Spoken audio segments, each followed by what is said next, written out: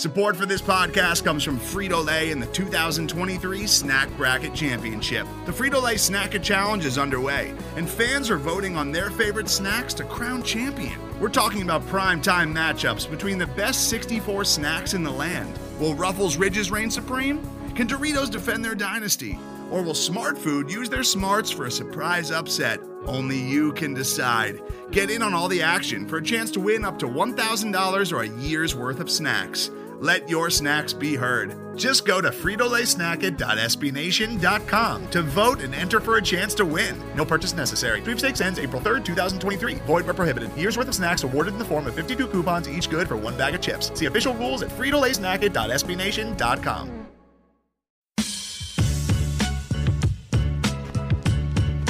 Let's get the party started. Oh, baby! When was the last time you shit your pants? You think I'm a goddamn fool? I shit my pants last night. It's a beautiful planet. Well, it's a moon. For sure. I'm sick and tired of all this bullshit. Put that in your pipe and smoke. What's up, everybody? Josh from the Clearing Waivers podcast coming at you for another episode of the Clearing Waivers podcast. Hope everybody had a great week since the last time we saw you. We have another special guest this week. He's an old friend of the pod at this point. It's not Kitty yet. We have a third face on the screen at the moment. He is an official friend of the pod. He's a nerd. He's done a lot of work in the lab. Now he's part fly. Mr. Jeff Goldblum is with us. Jeff Goldblum, thanks for joining us. No, we got Craig Stout, formerly of Arrowhead Pride, now with Let It Fly Media, covering the Chiefs. Craig, thanks for joining us this week, man. We are excited to have you, excited to talk draft, and then you go and spring news on us. I know. Tell us what this is about here. You lined up Kent Swanson last week on the day that we were announcing that we were leaving Arrowhead Pride, so that's fun. So naturally, you had me scheduled for after the draft to talk about it, and it was the day that we announced our partnership, KCSN, Kansas City Sports Network, partnered with Let It Fly Media, doing podcasts, daily newsletters.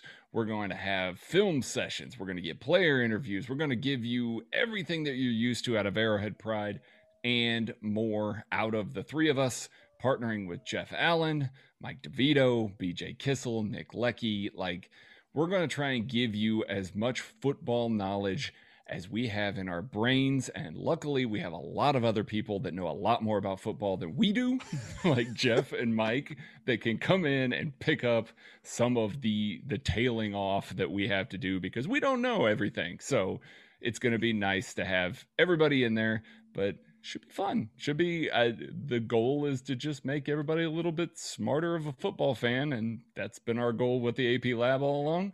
Now it's the KC Laboratory. So go find us out there. We're going to be on YouTube. You're going to get to see our beautiful faces for the first time since we've been doing that. So going to get to see that, and we'll be on all your usual podcast platforms and then KCSN on Substack. Go sign up. It is free right now. We have not released a whole lot of details about that, but you will get updates via email from that as it comes in. That's my spiel. I'm done. So we can move on to talking about the Chiefs now. I dig it. You guys were always giving us great information now, and I feel like it's going to be kind of like you mentioned, kind of next level, having the guys that have been on the field, been immersed in professional football for as long as DeVito and Jeff Allen have. Seems like Jeff Allen at least always has something to say to kind of not only like entertain you, and he's a very entertaining guy, but he's also very insightful. So I'm very much looking forward to that marriage for sure. And then I know what their podcast is going to be, what the podcast is going to be involving Jeff Allen, and I am more excited about that than anything that I am personally doing on the network. That's so awesome. Yes, yeah. Well, they were doing that cool thing with they just get like a player and just somebody random from their life. Like maybe it was a teammate in high school, or maybe it was their cousin, maybe somebody that knew them really well. They had some awesome stories on that podcast. Yes. So they've already churned out so much good content at Let It Fly. Very excited to see what you guys bring to the table. And even if it's just the same old stuff, I think I'll be all right with that. We're going to try and take it up that extra notch. If it's possible, we're going to try and take it up that extra notch. I like it. Emerald Lagasse, right? You're going to bam it? Bam. That's a copyright thing. We should probably not say that. But we wanted to touch base coming week after the NFL draft, Chiefs made some interesting choices, to say the least. I would say that the first two were awfully polarizing amongst Chiefs Kingdom, as well as your fellow co-pod hosts.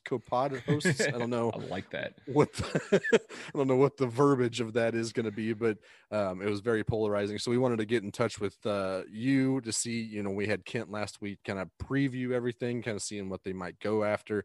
And we obviously wanted to have you on to kind of help us, figure out where they're headed from here. This is what we did last year, where you told us Willie Gay was Derek Johnson. Not that we're trying to listen. I said that the way he slips blocks is like Derek Johnson. It's not what I heard. I'm Craig. personally crediting you guys with the reason why everybody comes to me and says, "Hey, listen, you said this guy was Derek. It's you guys' fault. I'm blaming you." This is really what we're here to do, is stir the pot. We're not here to enlighten folks or make them smarter. If anything, we're here to muddy the waters. That's I'm really here what for we're it. here. Let's go. It took DJ a while to become the player that he became. I mean, he didn't come out. It did. These guns blazing. Yeah. We'll hope that Willie Gay's still on that track. Look forward to it. Still holding you to it.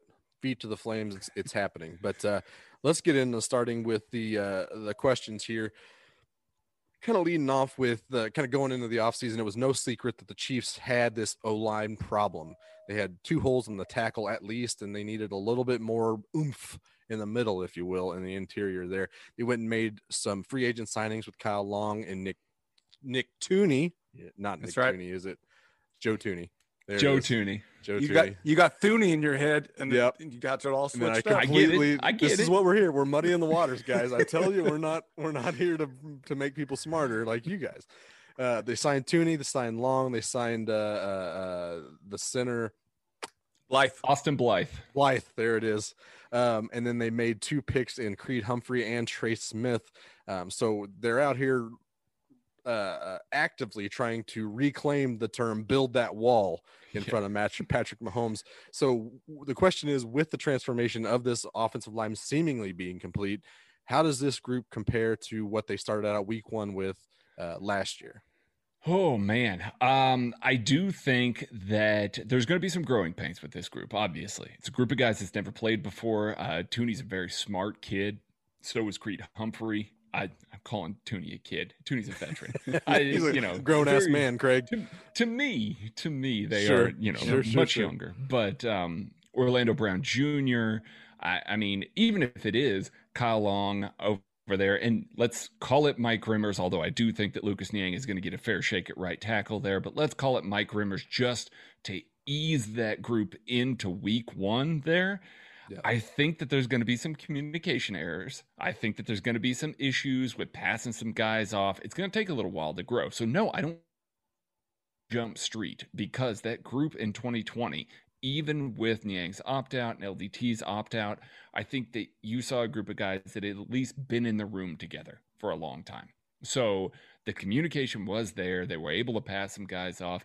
Now, at the end of 2020, into the 2021 Super Bowl, it's no contest. It's going to be this group, because even if they go through the attrition that they went through last year, there is a significantly better second tier of offensive linemen in this group. And Brett Veach and Andy Reid and Andy Heck have made it a point to go out and spend lots of assets on this offensive line. They're getting a bunch of guys back from, COVID stuff.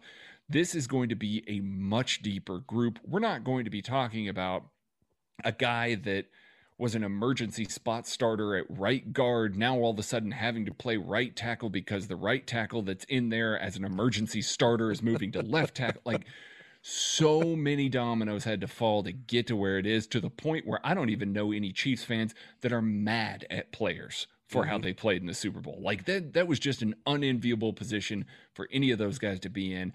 It's not going to get there. Like, they're going to have even more attrition than they went through, and a historic attrition last year, to get to the point where they're starting that level of player in that level of game again. I'm just really anxious to see how quickly some of those rookies can come around, how quickly some of those veterans can get on the same page with each other, because I can see maybe a week 5, week 6 sort of come up where all of a sudden Clyde Edwards-Helaire is having a couple 150-yard games. Patrick Mahomes doesn't really feel any pressure. You're starting to get into that rhythm because I do think that it will build. And obviously we know, even defensive guy me knows that you got to keep the franchise upright. So as much as I'd like to pick on the fact that, they spent all this money and all these assets on the offensive line, you cannot argue about keeping the franchise upright. As long as Mahomes is upright, you got a chance to win the game regardless of what my defense does. So I'm more than happy to spend an abundance of draft picks and money and everything like that on the offensive line. It sure seemed like a lot of the guys that they brought in and added had a lot of versatility and a lot of strengths in those versatile positions. It seemed like they are doing whatever it takes to make sure that they are not in the same position that they were walking in the Super Bowl last year. Yeah. I mean, Joe Thuney can play both guard positions. He can play tackle. He can play center. He's played all those at an NFL level. Mike Rimmers, I mean, even if he's not playing right tackle, played left guard and actually played pretty decently at left guard and right tackle last year. Like, I know everybody remembers the left tackle snaps, but he was pretty decent at those other two. Niang has that right tackle length. Orlando Brown Jr. can play on either side. There's a whole lot of depth there and a whole lot of guys. Kyle Long can play right tackle. He was a Pro Bowl right tackle. So, I mean, there's a whole lot of depth, a whole lot of position switching that can happen and not having to worry about having such a significant step back. So, yeah, that's right. And here's the other part. Most of those guys are ridiculously durable. Like, most of those guys haven't had huge injury seasons outside of Kyle Long, haven't had huge injury misses, and he took a year off to get his body healthy. So I do think it look healthy. Oh yeah, it does. He looks lean and mean. Oh. So I'm really looking forward to having some durable. Like, I hope that we don't see Trey Smith and he is healthy enough to play this season. That's how good I want this group to be able to be on the field and play together, because I got high hopes for Trey Smith, and we'll get there. But I mean, it is a situation where I hope that they don't have to have that durability tested, but if they do, I feel a lot more comfortable this year. Yep. And I think all three of us in agreement. I think most of Chiefs Kingdom is in agreement with building this offensive line. Like you said, where if you're a defense, offense guy, whatever, protect 15 at all costs. Everyone's in agreement there.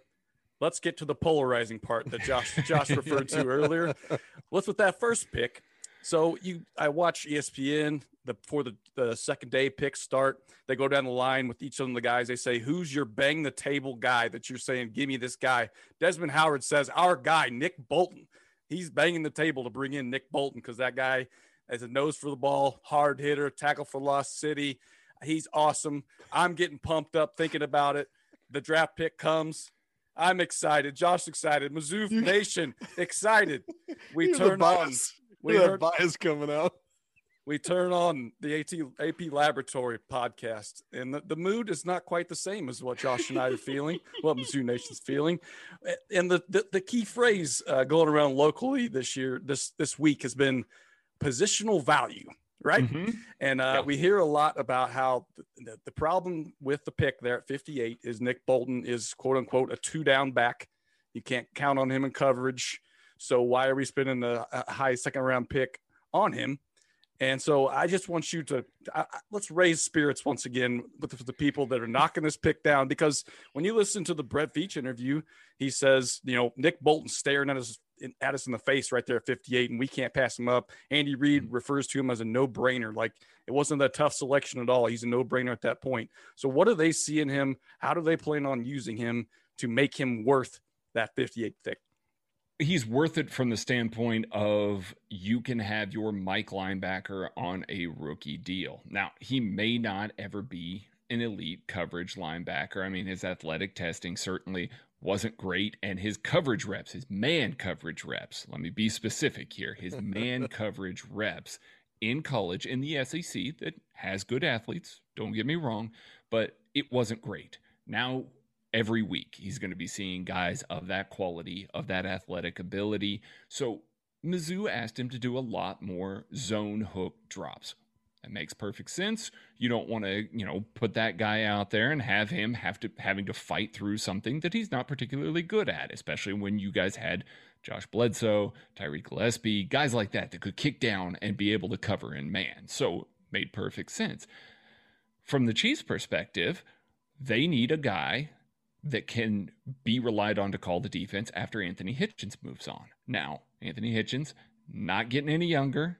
We all know the history with Anthony Hitchens. He did have his best year as a football player. I was getting ready to say as a Chiefs, but even with the Cowboys, best year as a football player this past year. But Anthony Hitchens is a guy that does the bulk of his work pre-snap, getting everybody lined up, getting everybody on the same page, sniffing out offensive concepts, and then trying to get guys to play quickly and get to the spots there. And when he's on the field, they look like a much different defense than when Ben Neiman, Darius Harris, guys like this that had to call the defense over the past 2 years looked. Nick Bolton's going to bring that same thing to you, except Nick Bolton's going to play behind the line of scrimmage. Like, he's going to be able to blow plays up behind the line of scrimmage. Anthony Hitchens may not be able to get there. Nick Bolton will. Now, I know I just said that he doesn't have great athletic ability, but he is explosive, and he does well to slip blocks and diagnose blocks, stack guys in the gap.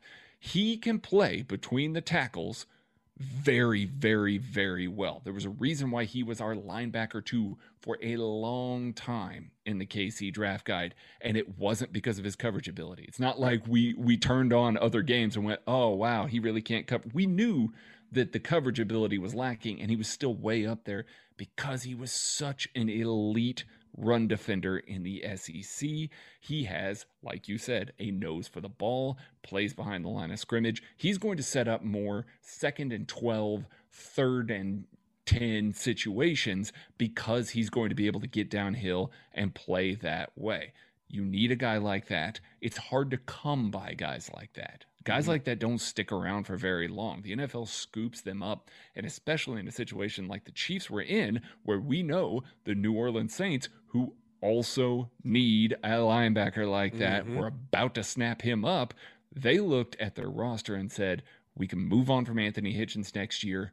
We can get a little bit better. We can play a little bit more behind this line of scrimmage while still having this high IQ guy. Yes, he may not have the elite coverage ability that we would hope for a Mike linebacker to have, but that's why we have Willie Gay. Like, he's got the athletic chops. He's got the ability to do that. So if we have this guy in the middle that's next to Willie and saying, hey, Willie, be on the lookout for this. This concept's coming, X, Y, Z. All of a sudden, that makes your entire defense better. You still get those negative plays. You still get the coverage ability out of Willie Gay. It makes some sense why they would go after a guy like that, because frankly, guys that have his IQ, his explosiveness, and coverage ability, we call them Devin Bush, and they go in the top 10.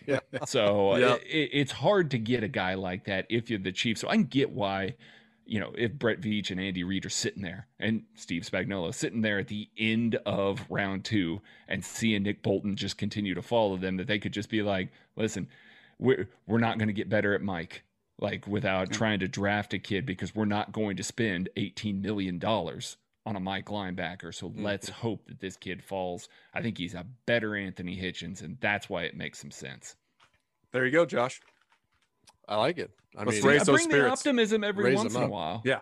Now, I didn't mention the words positional value once throughout that. That's great. You didn't, and we appreciate that. As Mizzou fans and as Chiefs fans, we appreciate you not digging too far into logic in that situation. in that scenario, I did hear on the Time Is Ours podcast, Nate Taylor was talking about potentially pre-draft. They were kind of targeting a middle linebacker position, kind of coming up as a need. Everybody kind of knew that a linebacker was also a need, but it seemed like more people were focused on offensive line depth, the edge rush, and maybe, secondarily, and the wide receiver too, obviously, is also in that. And then whatever else after that is gravy. It's totally fine. There was also that report where they were asking Nick Bolton about his conversation with the Chiefs, and he kind of gave him a little smirk, a little grin. So I wonder if this was all kind of not necessarily like him falling, but Chiefs and Brett Veach and Nick Bolton all kind of being on the same page, like, we think you're going to be there when we need you in the back of the second, and that's where we'd love to have you, type of thing. I do think, because we know that they met with Bolton 3 times, I believe. So it's not like they were paying close attention to Nick Bolton there. They were paying close attention to a lot of guys. Zoom has made that a lot easier for them, just to be clear here.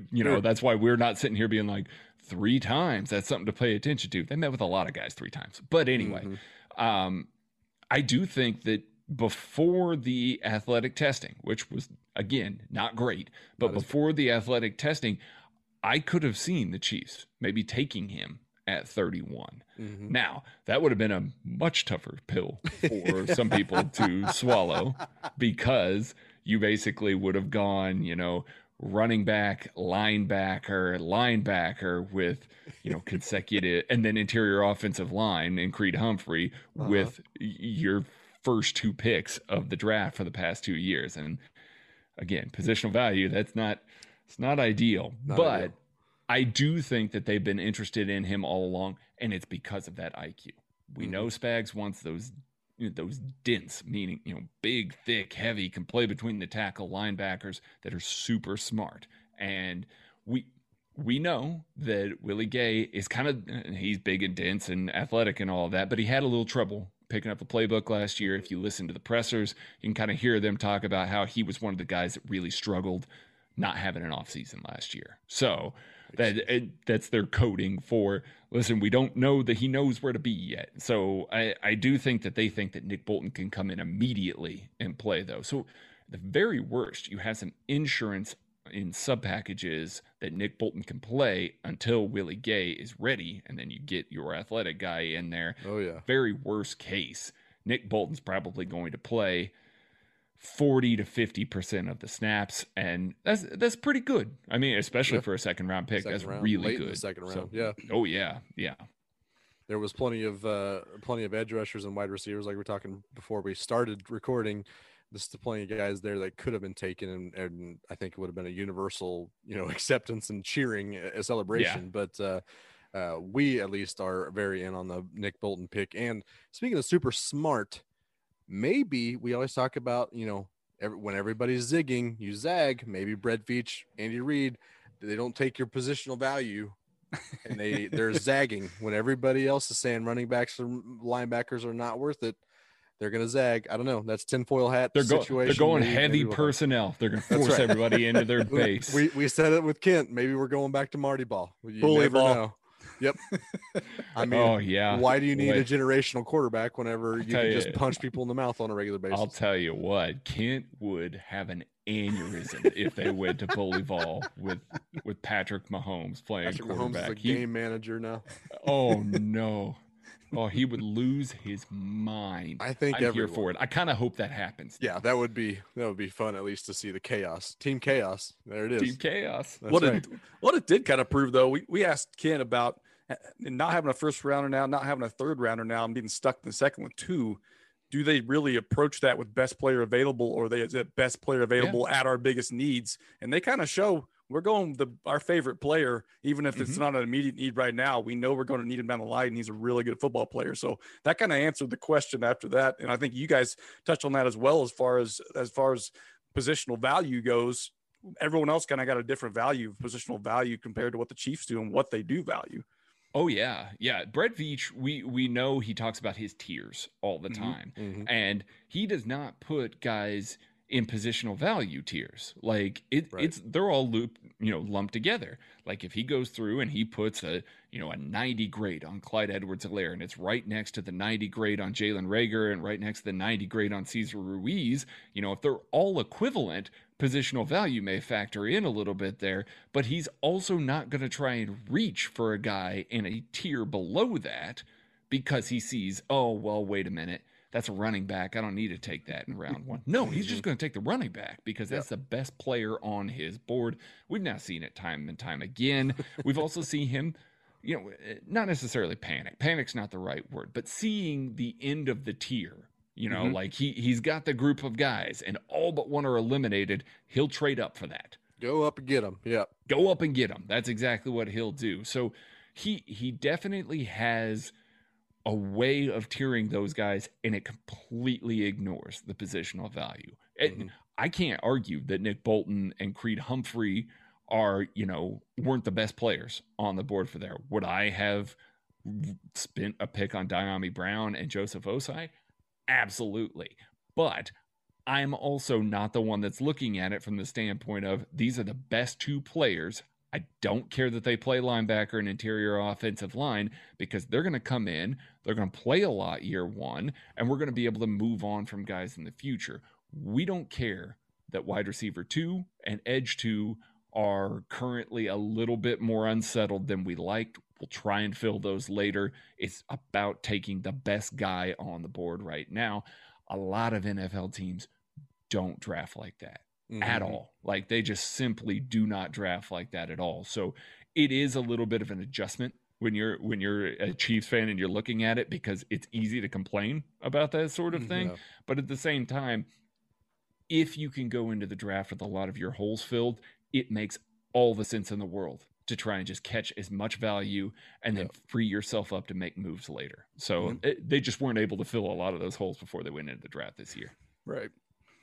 Well, speaking of catching some kind of value, it seemed like they are taking a home run swing with Joshua Kando.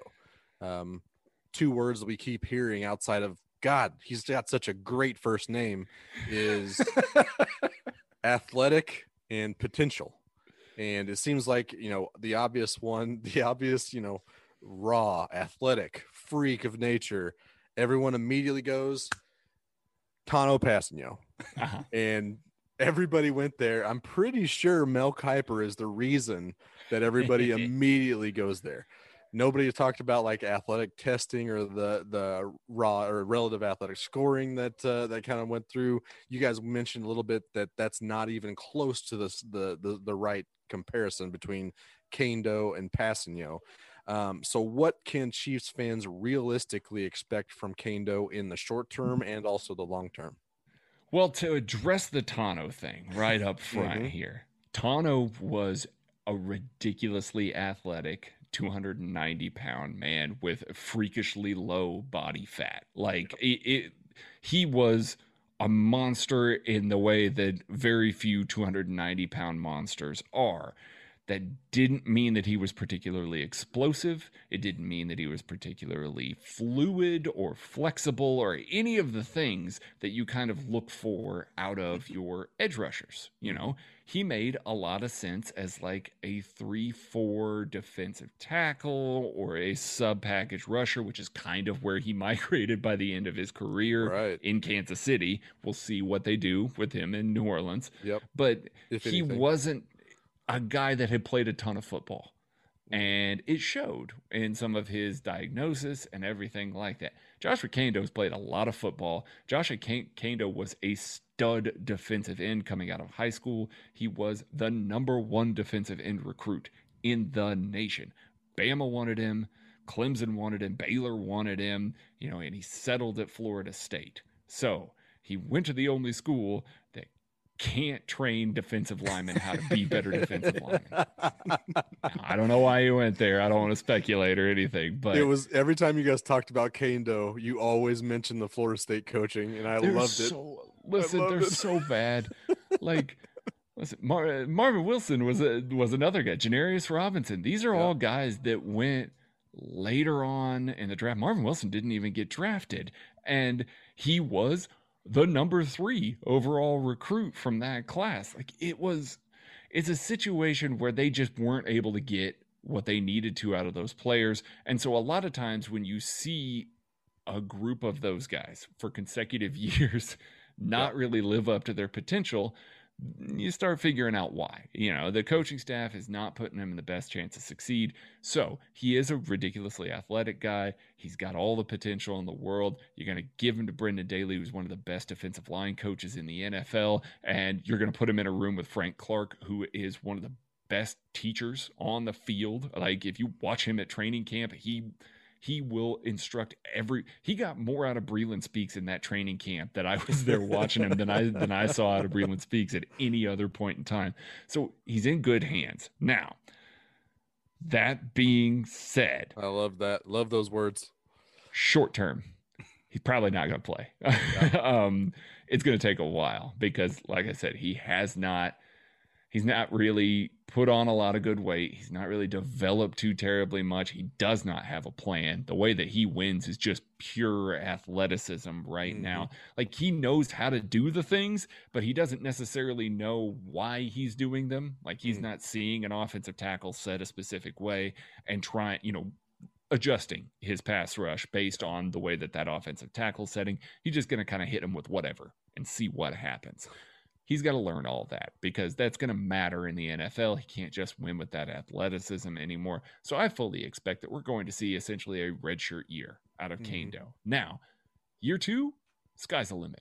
If this kid figures that part out, can chain that stuff together, he's got one of the highest upsides of anybody in the class at defensive end. And the reason why people weren't talking about him in that way before the draft and why we had him as low as we did is because he just doesn't know what he's doing. It's pure athleticism and pure, he's just a raw ball of clay that you've got to shape. So I do expect that he's in the best spot for us to get the most out of him as Chiefs fans. So I think that we'll see that, but I do think it'll be 2022, maybe even 2023 before we start seeing him be that guy. But once that happens, it might click over in such a way that we're talking about, okay, well, we're going to have to pay that guy $20-something million because he's an elite pass rusher now. Like, I don't know that there's a gray area. I think it's pretty much he's figuring it out or he's not. And really, next year is probably the more important year with the potential out of Frank Clark at that point. I'm willing to wait on that kind of upside. That, like you guys always talk about it on the AP Laboratory, or KC Laboratory, I should say. Check it out on all your local podcast channels. The home run swings versus the single swings. And I am very much in on anything past like second round seems to be a lot of home run swing taking. And I love the fact that they went after Kendo in that capacity, because it does seem like, ball of clay, Spagnuolo kind of type of guy, learning from the right people. It all seems very, low expectations in the first year, potentially. I think for sure. Yeah. Very, very good recipe for future success in a guy that, you take in the 4th round and hopefully work it out type of thing. Yeah, I mean, I was condoning for Vanderbilt's Deo Odeyingbo, who actually went before the Chiefs' first second-round pick. Like, obviously, the Colts got some really good medical information on him, but I was under the impression that the torn Achilles was going to keep him out for the majority of 2021.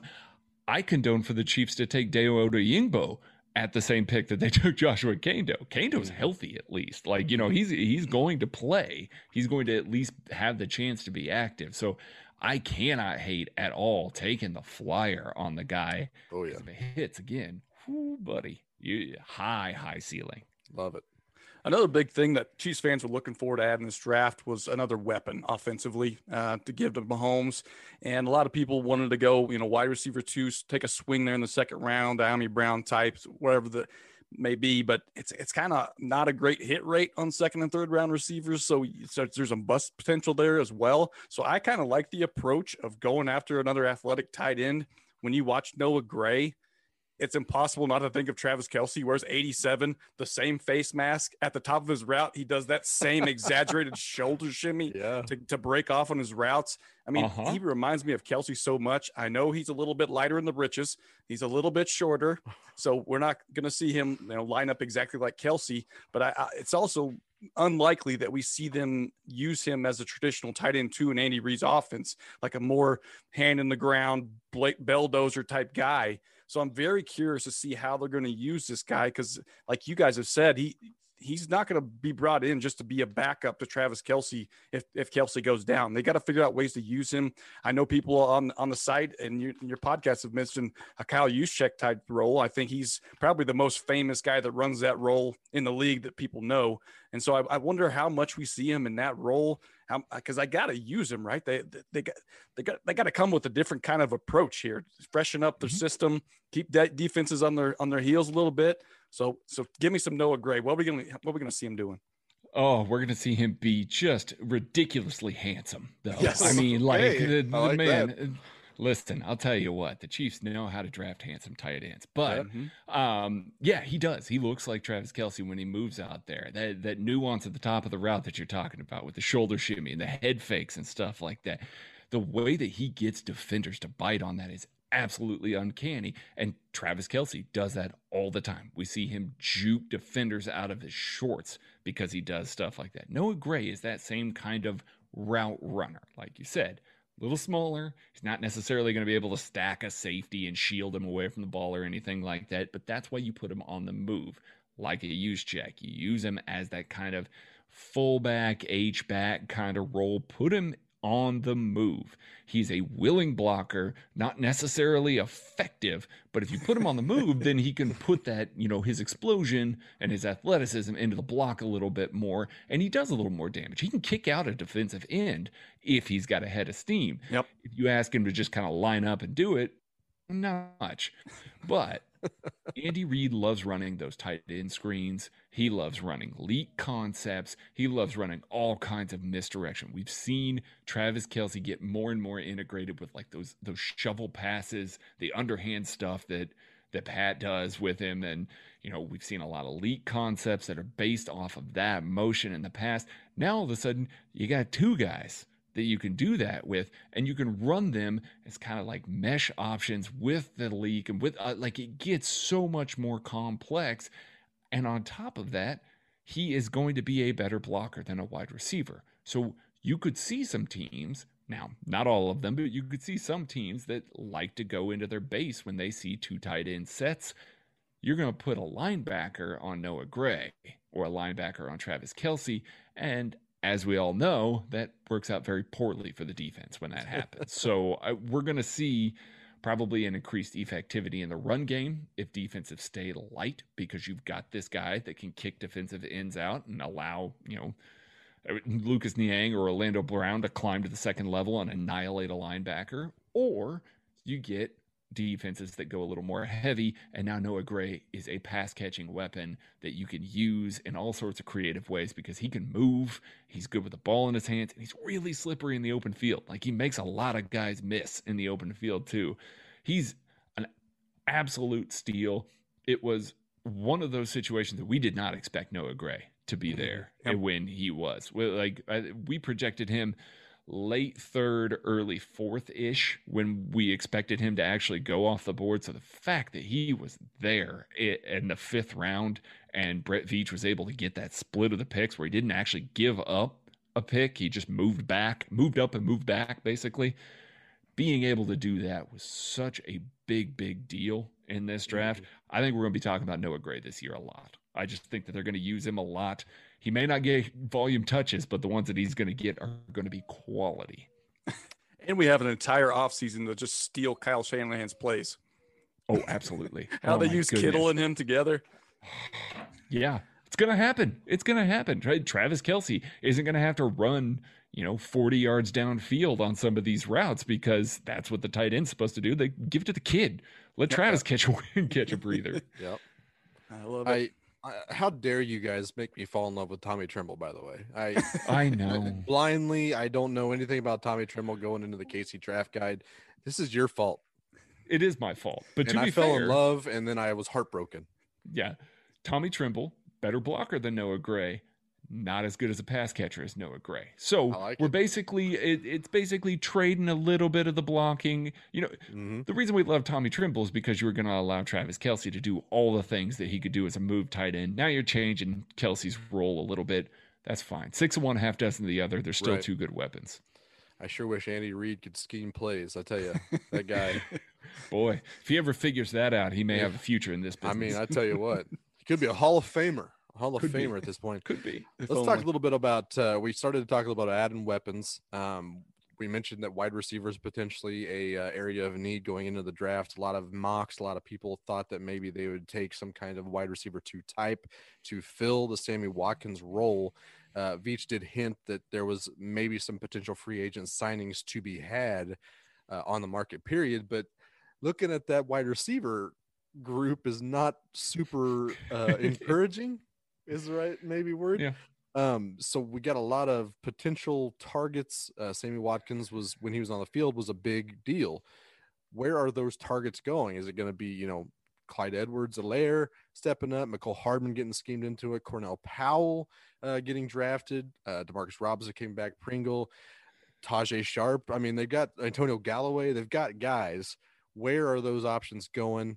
And what can we expect from the passing game to kind of make up for the fact that Sammy Watkins is a wide receiver 2 slot is not there anymore? Yeah, that's the what was Sammy making last year? That's the $18 million question. I mean, that's right. That really is it. Which one of those guys is going to step up and claim it? I do think it's an open competition. I really do. I know that Brett Veach mentioned Antonio Callaway by name, and a lot of people got excited about that. Same with Byron Pringle, but then he made sure to go, we haven't seen these guys on the field yet. We haven't seen what they look like on the field yet. We haven't done installs yet.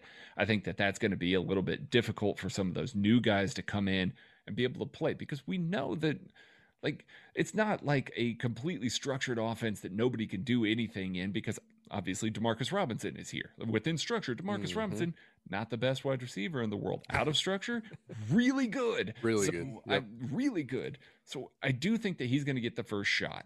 I think Byron Pringle's going to get a shot as well. I think this is actually going to open up McCole Hardman to run a little bit more from the slot. He's not going to be competing with Demarcus Robinson for some of those slot reps. I think we're going to see maybe a little bit more slot usage out of him. That could be good for him as well with his route tree and his development.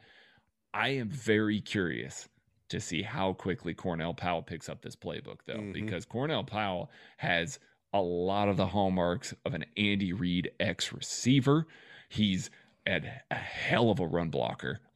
Just an absolutely tenacious run blocker. Deceivingly beefy. 6 foot tall, 210, I think is what it was. Oh, yeah. Yeah. Oh, he's rocked up. Thick yeah, boy, he is. Yeah. Contested catch guy. He's going to be able to shield guys out. He's got long arms and good, huge hands, 10-inch hands, just an absolute vacuum at the X receiver. Not going to take the top off of the defense. And Andy Reid was really that guy. I mean, Jeremy Maclin had some vertical ability, but he's not. People don't think of him traditionally as a burner, I guess I should say. He still had plenty of speed, but for sure. But Powell is going to be kind of like a Jason Avant type, be able to work underneath, route guys up, because he does have good route running ability. It's just he doesn't have that high-end athleticism. If he picks up that playbook quickly, though, you're going to see that guy on the field because he does all the little things right. Yeah. And he's also cocky as shit. I love that about him. I absolutely do. This man will yap. He will get in cornerbacks' heads. We saw him at the Senior Bowl when we went down to Mobile, and he was just destroying cornerbacks and letting them know about it the entire way back to the huddle. They're jogging back down the sidelines, and he's just pivoted, looking directly into the ear hole of the cornerback, and the cornerback's just shaking his head with his head down, just the entire way back. He has a dog mentality. Love it. He's a Kansas City wide receiver through and through. So if he gets on the field early, I think it's going to be hard to keep him off, just because of all of those little things that he does, and the impact that he makes is going to be so big. But I don't think he's going to get first shake. I do think it's going to be Robinson. I think they're going to try and get Pringle on the field. It's just, if he takes it, I don't know that he's giving it back. You got to like to hear that. Yeah. So the 6th round rolls around, and I'm seeing Chiefs are coming up. Best players available. I see scrolling. I see Trey Smith sitting there. David Moore out of Grambling, which you guys said really showed out at the Senior Bowl. I see those guys showing out, and I say, let's just continue putting huge human beings on this offensive line. And sure enough, Trey Smith comes up. I'm thrilled because, like you were talking about earlier, this was a recruit everyone was talking about coming out of high school. And so I'm sure when you're recruited like that for every college in the country that wants to have you, it's got to be humbling when the NFL draft finally comes and you're sitting there in the 6th round. And he, in his interview, he's talking about being undrafted and having to accept that. And so, I mean, that's got to be a crazy feeling for him. So let us know why he dropped like that and why he still has that serious potential to be a super impact player, because people are talking about him being possibly the steal of this draft. Oh, absolutely. He was the number 1 overall recruit in the same class that Kando was the number 3 overall one. So the Chiefs just went out there and just went, listen, we really liked this high school recruiting class. We're going to go ahead and draft him. Go ahead and invest heavily in it. Yeah. Trey Smith, 2 years ago, had blood clots in his lungs. And he was having to take a bunch of medication, and he couldn't practice. He practiced twice all year that year. Man. So roll around to this next year. Tennessee worked on his medication, tried to, work with him to figure out a way to make that better. And they were able to get to the point where he was able to do some practices during the year, and they felt like things were pretty good. But once again, they were worried about him because he was taking blood thinners that if he got a concussion, that he would then, bad things would happen on the field. Things. So, yeah, bad things. But the cocktail of medications that they basically had come up with right there at the end at Tennessee was something that was working, wasn't putting him at the same sort of risk that he was with some of the other stuff beforehand. And the Chiefs medical staff has been working really close with Tennessee's medical staff to figure that stuff out and get that kind of translated over.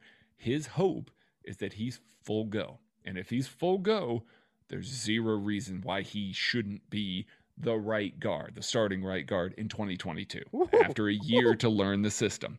Now, not only is he potentially the starting right guard, we comped him to Kelechi Osemele for good reason, because he plays exactly like Kelechi Osemele. He is an absolute mauler. He will blow gaps open, and he is a finisher. Now, he wasn't able to move particularly well over the last 2 years, but some of that's because he was struggling to breathe. So there's a lot of questions about him. You need to breathe in order to move? Yeah. That's weird. Yeah, I know. I've Especially always been able to move and not breathe ever. Yeah, well, you and I are not trying to play right guard for Patrick Mahomes, though. That's a valid point. I think that's very valid.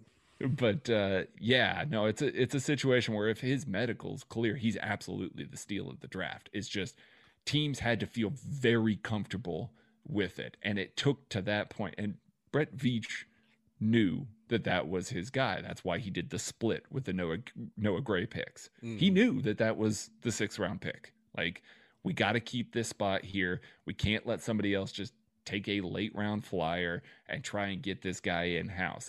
They believe that they figured something out and that they could catch him that late. Now, let's say he gets in the building and things aren't going great. It was just a 6th round pick, and it is a gamble that's worth taking. Trey Smith has a huge chip on his shoulder now. Obviously, he had round 1 bust coming into this year. Let's just be frank. Like, he could have gone round 1 if he was fully healthy. He wasn't. This is kind of like the Maurice Hurst situation from a couple of years back, where he had the heart condition and he fell to late day 3, and he's been good in the NFL since. So the hope is that Trey Smith has his medicals figured out and everything like that, just for the player himself, whether or not he was a Chief, just for the player himself. But if he clicks for the Chiefs, now you're talking about Niang, Creed Humphrey, Trey Smith on the right side with Orlando Brown Jr. and Joe Thuney, and that's 4 years of those 5 that you can basically count on being linchpins of your offensive line. It will help offset some of the cost of paying Joe 100%. Thuney and Orlando Brown, because you got 3 other rookie deals. Now, all of a sudden, we're talking about this surplus of money that we've got, and you can spend on other positions. And Patrick Mahomes is protected. Like, it's a win-win-win situation for Trey Smith. I'm glad he got drafted. I'm glad he's on this team. I hope the medicals are good, because I'm pulling for the kid. He's such a good dude too. So I'm really pulling for him. Seems like he is absolutely one that plays angry, and I am very into that idea. Oh yes. Do not let Patrick Mahomes hit the ground, and I'm very much into however you play. I don't care how it is. Absolutely. I love to watch people play angry, but whatever you need to do, just make sure Patrick Mahomes is not on the ground. This is usually the time where we go a little bit lighter. We have a little shenanigan, little poke heavy, let's have a little fun type of thing. But Craig, being a laboratory employee as you've been for the last few years, you've done a couple, you're very familiar with lab rats, correct? You've done. Yes, I have been one from time to time. Yes. Okay. So we are going to have you test out a new shenanigan that we're going to call Goldilocks and the Three Takes, if you will. So everybody knows about Goldilocks, porridge and what have you. Too hot, too cold, and just right. We both got 3 takes centered around this draft, and I'm going to need you to tell us if this take is too hot, too cold, or just right. So love it. Did you happen to dye your hair just out of curiosity? No, I mean, I could if you wanted me to. I could go get this blonde, just like the beard. Auburn locks in the 3 Auburn takes? locks, red locks, ginger locks. Yeah. We're pro ginger on this podcast. Just so that's good. That's good. I'm glad. Clearly. So, right out of the gate, Brian, I'm going to have you start it off with your first take of this draft. Go. Hot take number 1. Trevor Lawrence's career will be like Matthew Stafford. All the tools, career QB1, that's not question, put up huge numbers, but he'll never win enough games to be considered one of the best in the league.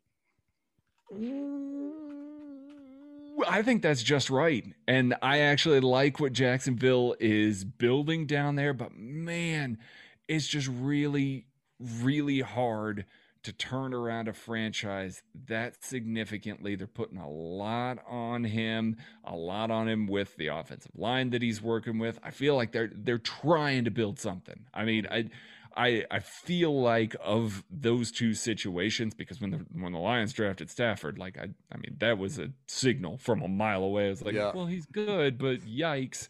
I think that they've got a better chance to turn it around than that Lions team did, but I do think that that's just right. I could see it failing for sure.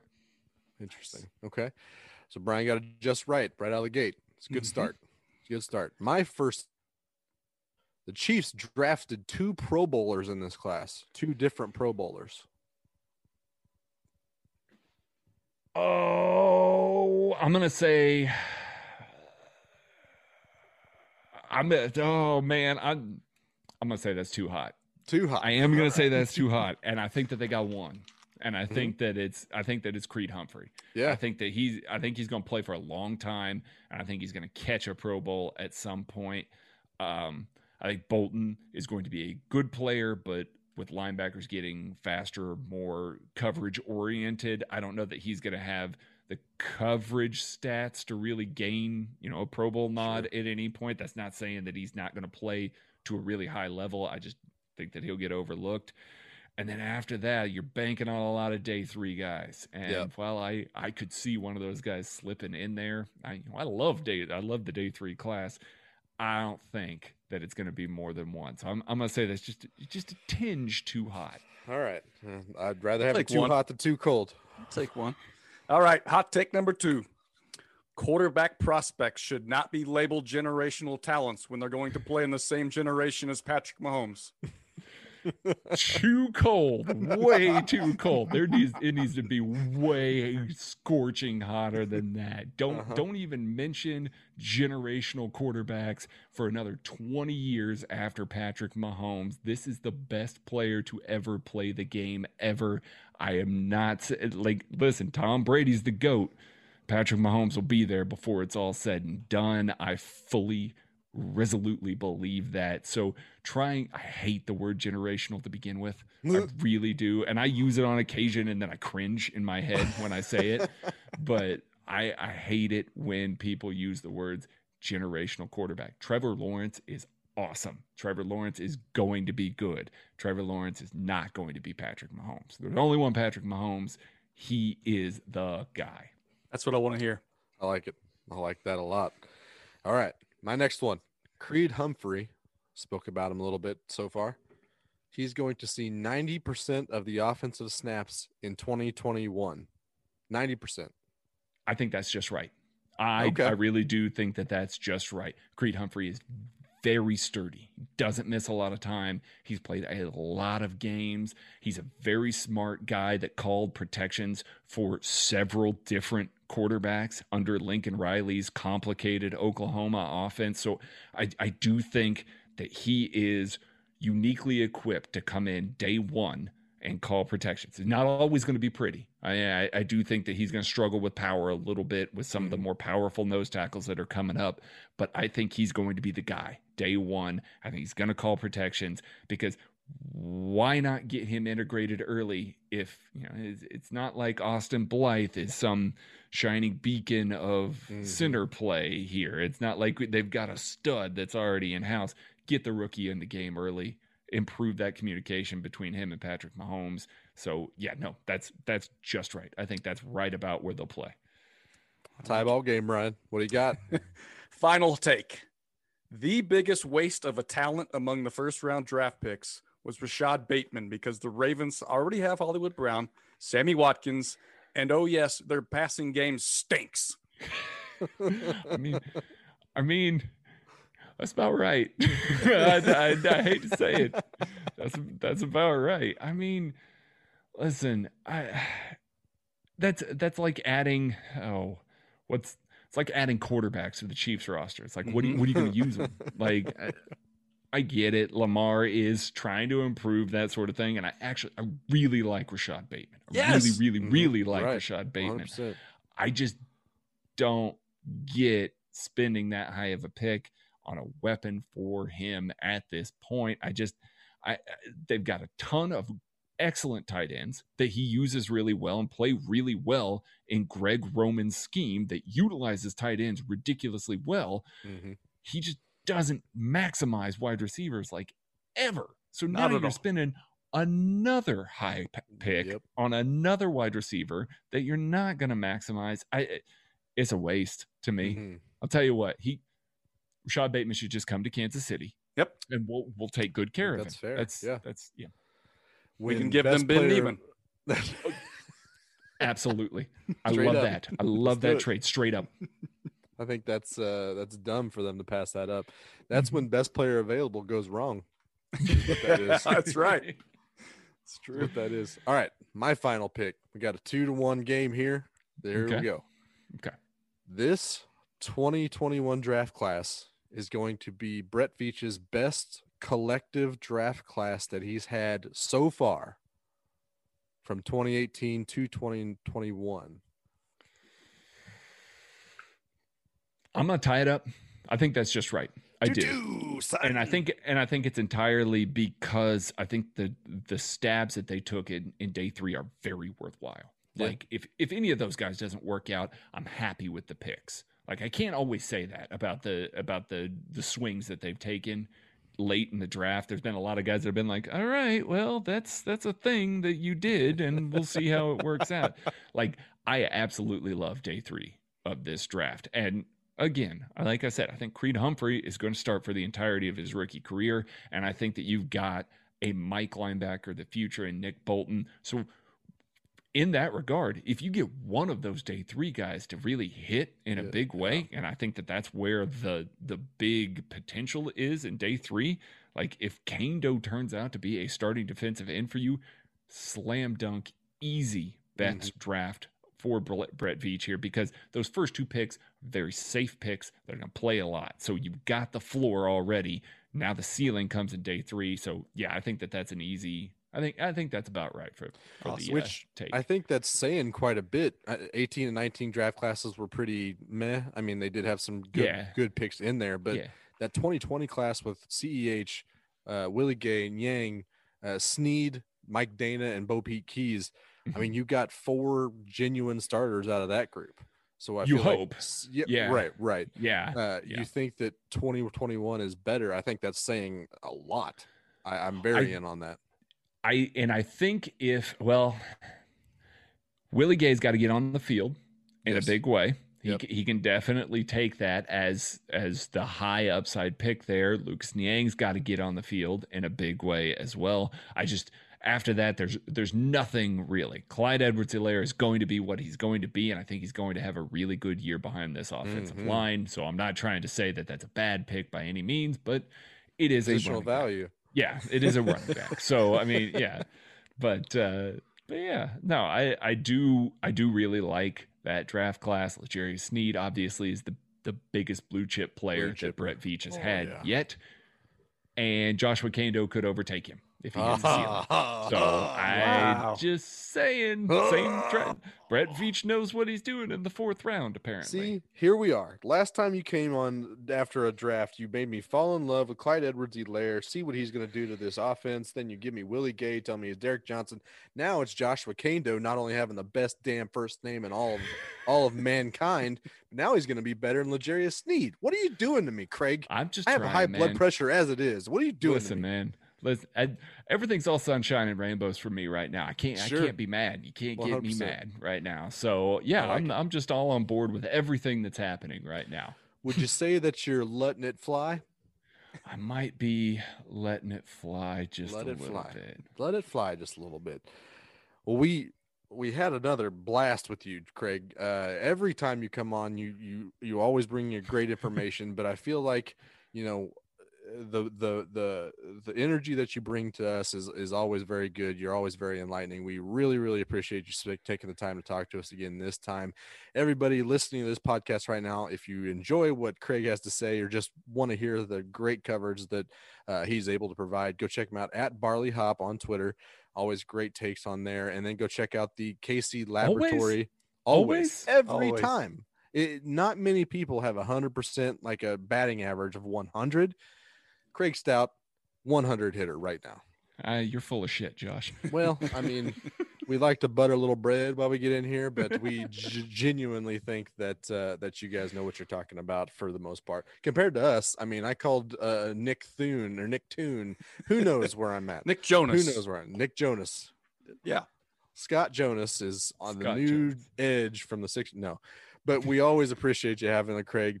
Thank you for taking the time to talk to us once again. We will see you next time, man. We really appreciate it.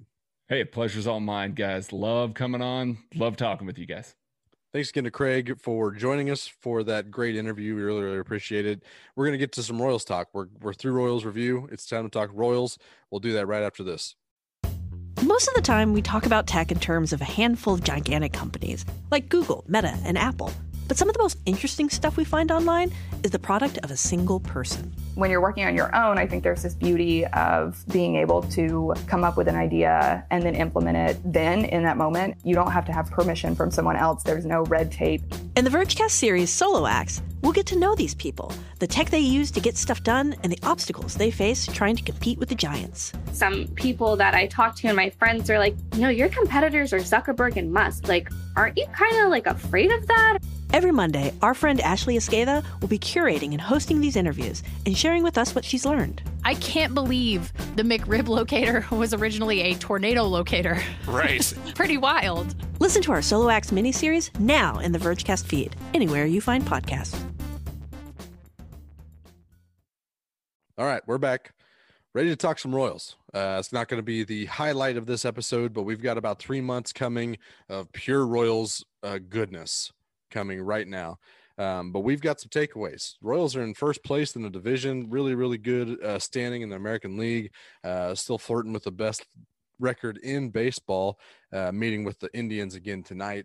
I think it's been a tie game last I saw with some kind of sloppy play going on in that game tonight. But hopefully we'll see the boys blue pull it out at the end. But we've got some takeaways from the last few weeks, what we've been kind of seeing. We've got some hashtag analysis coming for it. So, Kitty, haven't heard from you at all this episode. We're starting with you. You're leading us off, baby. Oh boy, you're Whit Merrifield right now. What's the big takeaway that you're kind of bringing to the table for the Royals and what they've kind of shown you this last 2 weeks? Well, it's kind of the bullpen sort of starting to work itself out, where guys are getting into their roles a little more, because kind of I think we all thought at the beginning of the year was kind of a free-for-all for some of those positions. And the biggest question mark was it going to be one of the super old dudes, or some call them veterans, to be a reliever, or be the closer? Distinction. To be the closer, or one of the younger guys going to step up. And it looks like we got one to step up, and that's Stalmont with 3 saves so far, mostly in all 3 in the last 2 weeks. So looks like we've got a new closer, and he's come out of the gates firing and looking good doing it. So firing is the key word there. Throwing absolute gas. Yeah, I think He's not even hitting his 103s or anything yet. Right. I feel like it's going to come when he builds his strength back up. Exactly. Yeah. So, I mean, he's not even at where he was last year, where he was getting those triple-digit readings on the radar gun basically every time he pitched. So, looking forward to that coming forward down. But nice thing, so without the 100, maybe he's got slightly more command this year with his pitches. Possibly. Don't know if that's the full thing, but he's down to 3.8 walks per 9, which is always nice to lower that walk from 5.5 or 5.6. And the nice number is the 2.5 hits per 9 so far. That is nice. That'll do. I mean, leads you to when your whip is below 0.7, you're doing something good on the mound. So it's nice to see that. ERA 0.63 as well. And so he's getting it done, and I like to see it. And it's, even if it's a little smoke and mirrors, it's got to help a guy's confidence to know to be pitching this well as early, come out of the gates, and even with a new role for himself at the major league level, to be getting it done early. Like those confidence builders for some of the guys that don't have a lot of service time in the bigs. Right. And we kind of talked about it in the past where we thought Stamont was the most giftable pitcher, the most likely to end up on like pitching or a pitcher list or a pitching ninja gif. So it's good to see that, he's able to put that success together, like Brian said, without that 103 mile an hour hitting. He's still striking dudes out, still keeping, his walk rate in a reasonable area. But like Kitty said, not giving up hits is a big, big deal in those late high leverage situations. Very into that. His K rate is still very, very good. Not what you're kind of used to seeing. He's only got an 8.16 K per 9 going on. Still very good. I mean, don't get me wrong. That's still very, very good. Still averaging, I think there's only been 2-3 outings maybe where he didn't record a strikeout in his work. So I think you're still going to get those nasty, nasty pitches. It's good to see that he's still finding success, even though he's not necessarily striking out everybody he sees like he was last year. Right. Yeah. It's nice to maintain success when you're not up at that 13 strikeouts per 9, where you're actually balls are getting put in play a little more, but they're getting in. Obviously it's been some weaker contact because they're not getting hits off him. So it's just great to see maybe a little bit of progress out of him as a pitcher, maybe a little more development. Last year he had a 12.97 K per 9, but a 5.61 walks per 9. So I'm totally okay with him bringing that K rate down as long as his walks are also coming down. I think that's a big step. And like you said, consistency, straining in good appearances every time he gets out on the mound. I think that's a big, big deal. So I'm into it. I love that Josh Stamont closer role. Brian, what's your big takeaway for the last couple of weeks? Let's talk about consistency here, because my call is Danny Duffy is a huge reason this team's been winning as much as they have, and he's not getting enough credit for it, honestly. He's been nails all 5 of his starts, and I know it's easy to say 5 starts. How does he have that much impact on the rest of the games? But we've seen every other starter have a rocky start here or there along the way so far. No one's had good games in all their appearances. And when you add those up back to back and you have to go to a bullpen really early in the game and that stacks up, if that keeps going and Danny Duffy is not who he has been and been the stabilizer for this team, this ship could have been capsized and all this rocking around. And when you have a guy like, he's been the ace of this staff, and coming this season, no one expected him to be the ace of this staff. And when I say that by ace of the staff, I don't mean he's just the best pitcher that's going to win almost every time he goes out. He's also the pitcher that you can count on to give you the innings so your bullpen can get a break and get back in the reset out there. And not, the more you use the bullpens, the more you have to rely on the bottoms of your bullpens. And so when you get a big reset day with Duffy, when you go to him and say, hey, we need 6 out of you, and he can give you 6 or 7 innings. And that's exactly what he's given in all 5 of his starts. He's got a 0.60 ERA, 0.97 whip, 34 Ks and 30 innings pitched. He's been huge for this team, and he's just kind of kept his head down, kept his mouth shut, just went about his business and been the veteran that we kind of thought that Mike Minor was going to be, or we kind of thought that, we all just assumed Keller was going to be the Clydesdale like he's shown all before, and Lynn told us to pump the brakes on that. I still blame Lynn. Lynn, it's all your fault. Keller fell apart. He's going to come back. I still got faith in Keller. But what Duffy's done and what he's meant to this team so far is, I think, has been very understated. When you look at the numbers, looking at his in and out of the zone is very similar to the rest of his career, but the big difference this year has been an uptick in his whiff percentage. He's a career 24% whiff percentage guy, and this year he's been 30.2% whiff, and that's a big deal when you get guys that swing and miss, and you get swing and miss stuff, because he's really kind of working with the same stuff he's had his whole career, working in and out of the zone. He's really using the top of that zone with his fastball well and not making huge mistakes there and turning into huge runs. So, I mean, no one expects this to continue with the ridiculous ERA and the whip. It's going to come back to normalize a little bit, but what he's done to start this year with how rocky the starting pitching staff's been is just exactly what you want out of your veteran guy. So I think he's been huge and just needs to get more credit.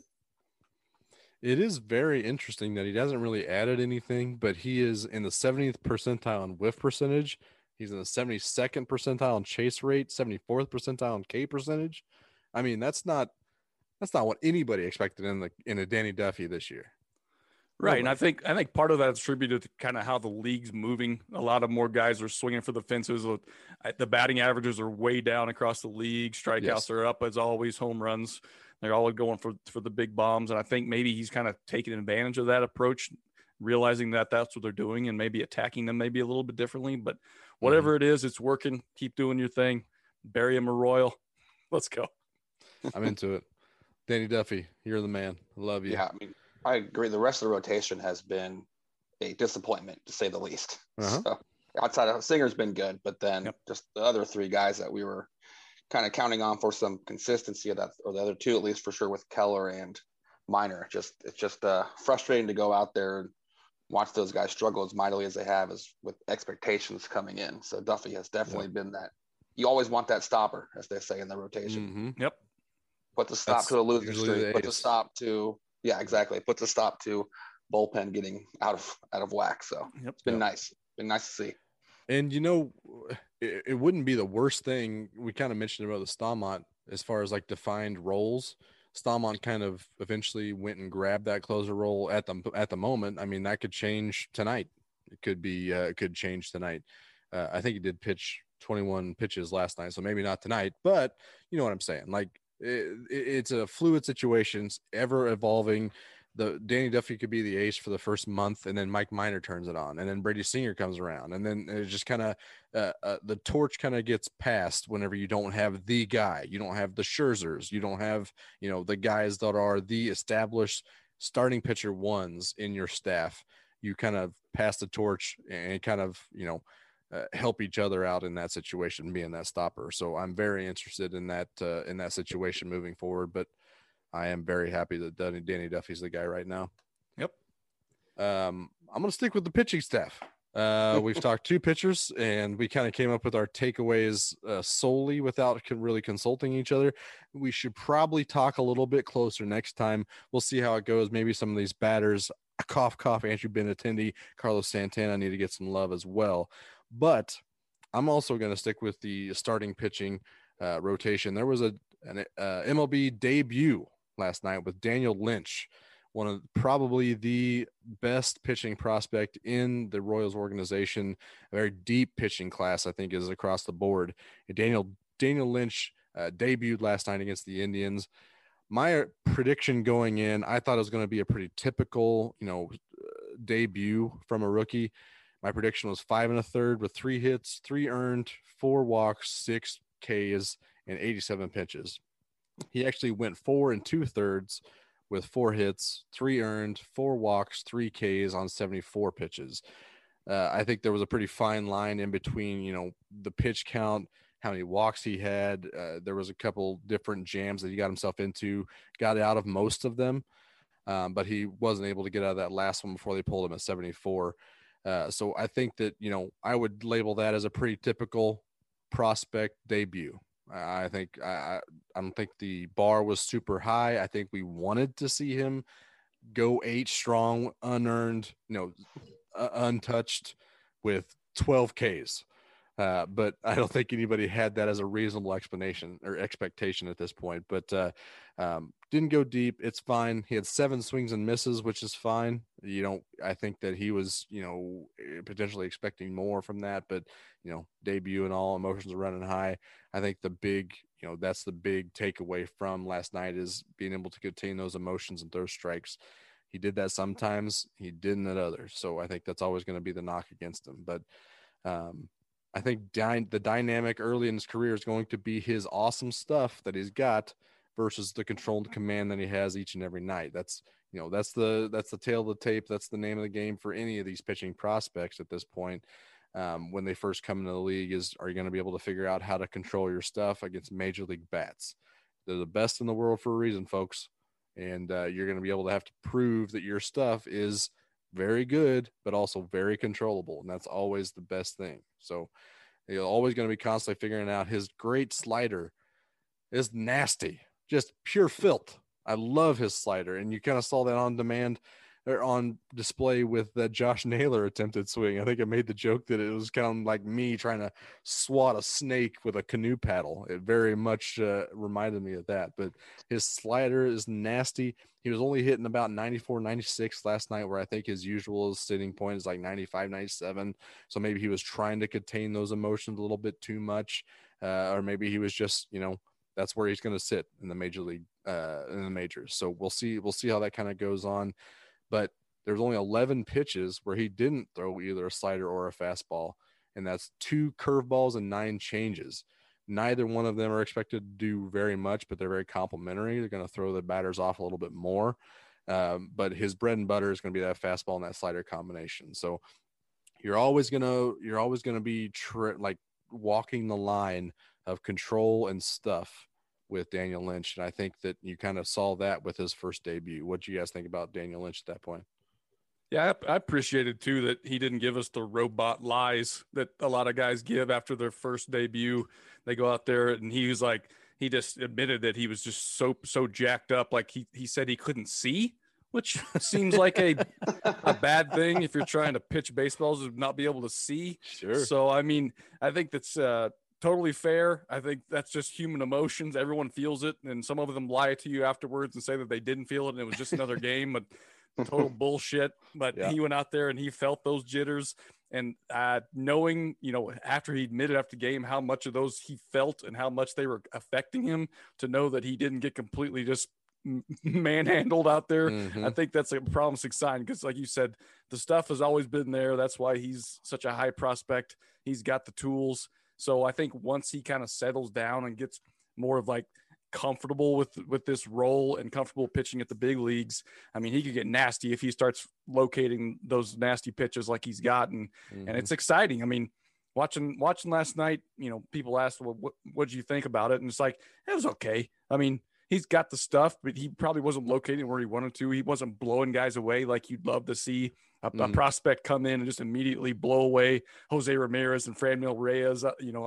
That's what everyone wants to see. It's just not likely. He's still got to figure out how to attack guys like that and work on that control, get those jitters calmed down, and get more to just what he's natural at. Not to mention that strike zone was trash. Yeah, that's true. That the defense picked him up early and most throughout this whole night too. That had to be a welcome sight to see some major league defense in center field after the first ball that was hit for him. So, this is what really good center field play helps you do. That's nice. I like That's defense. Right. Good point. And they jumped on those early fastballs too. Sons of bitches. It's playing dirty. Why don't you give him a grace period, you dicks?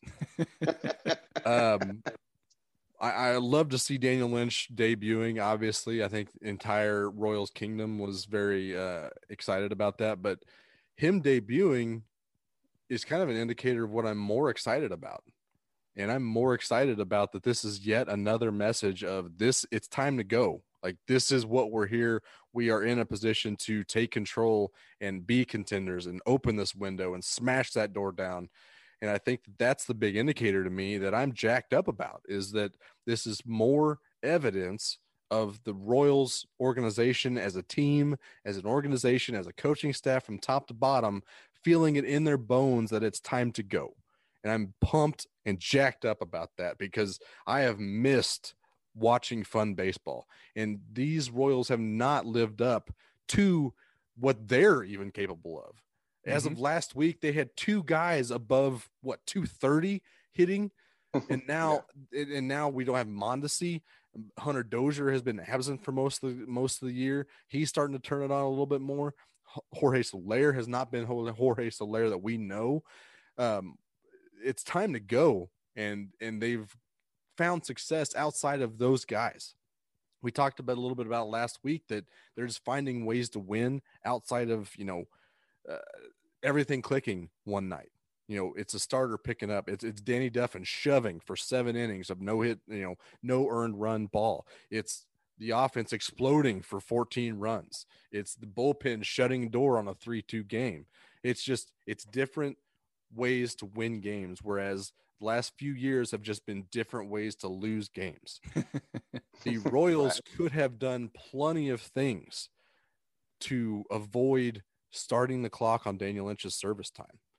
Their reason for calling up was to get better at the back of the bullpen because it had been a little shaky with Holland, been a little shaky with Barlow. Wade Davis has been not at all what Wade Davis is, what Royals fans kind of think of him as. But Jesse Hahn's still on the IL. Kyle Zimmer hit the IL.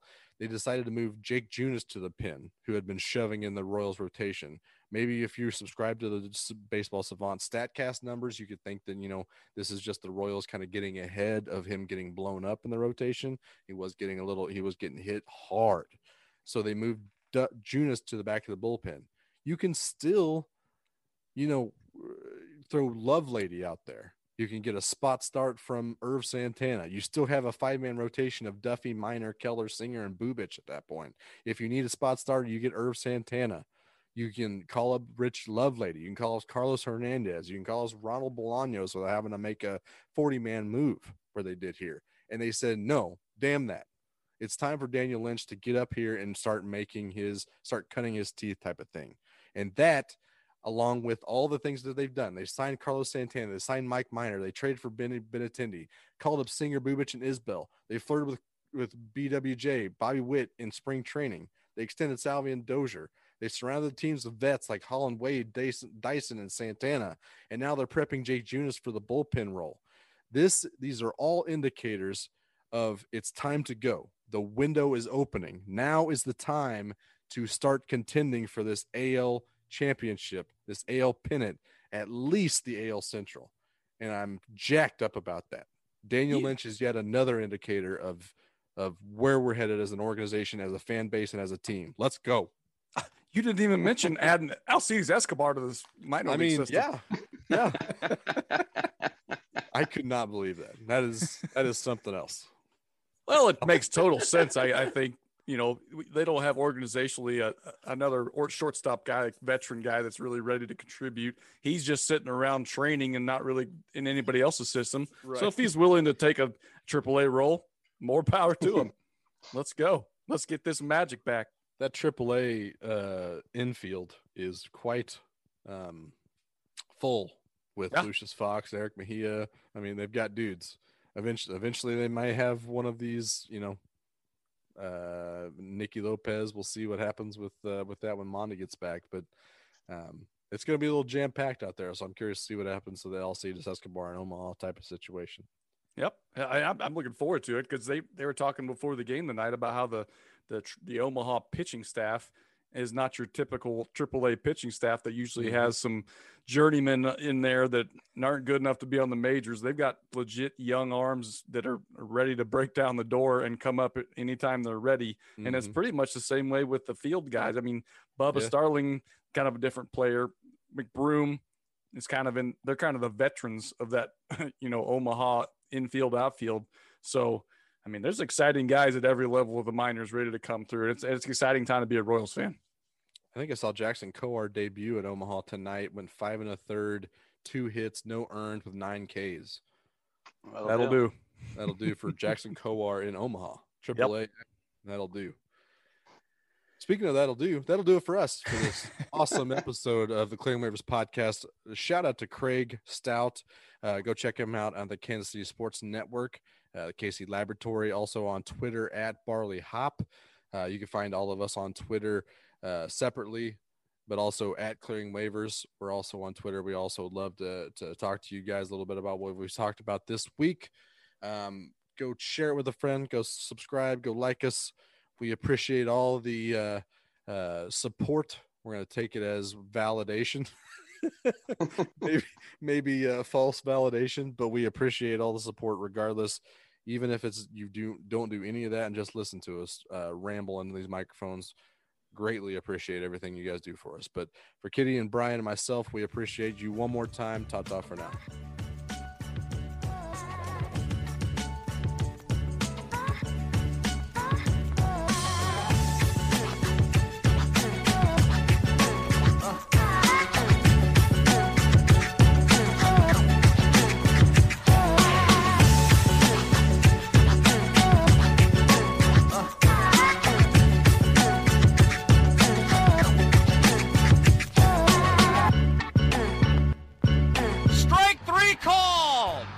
It's over.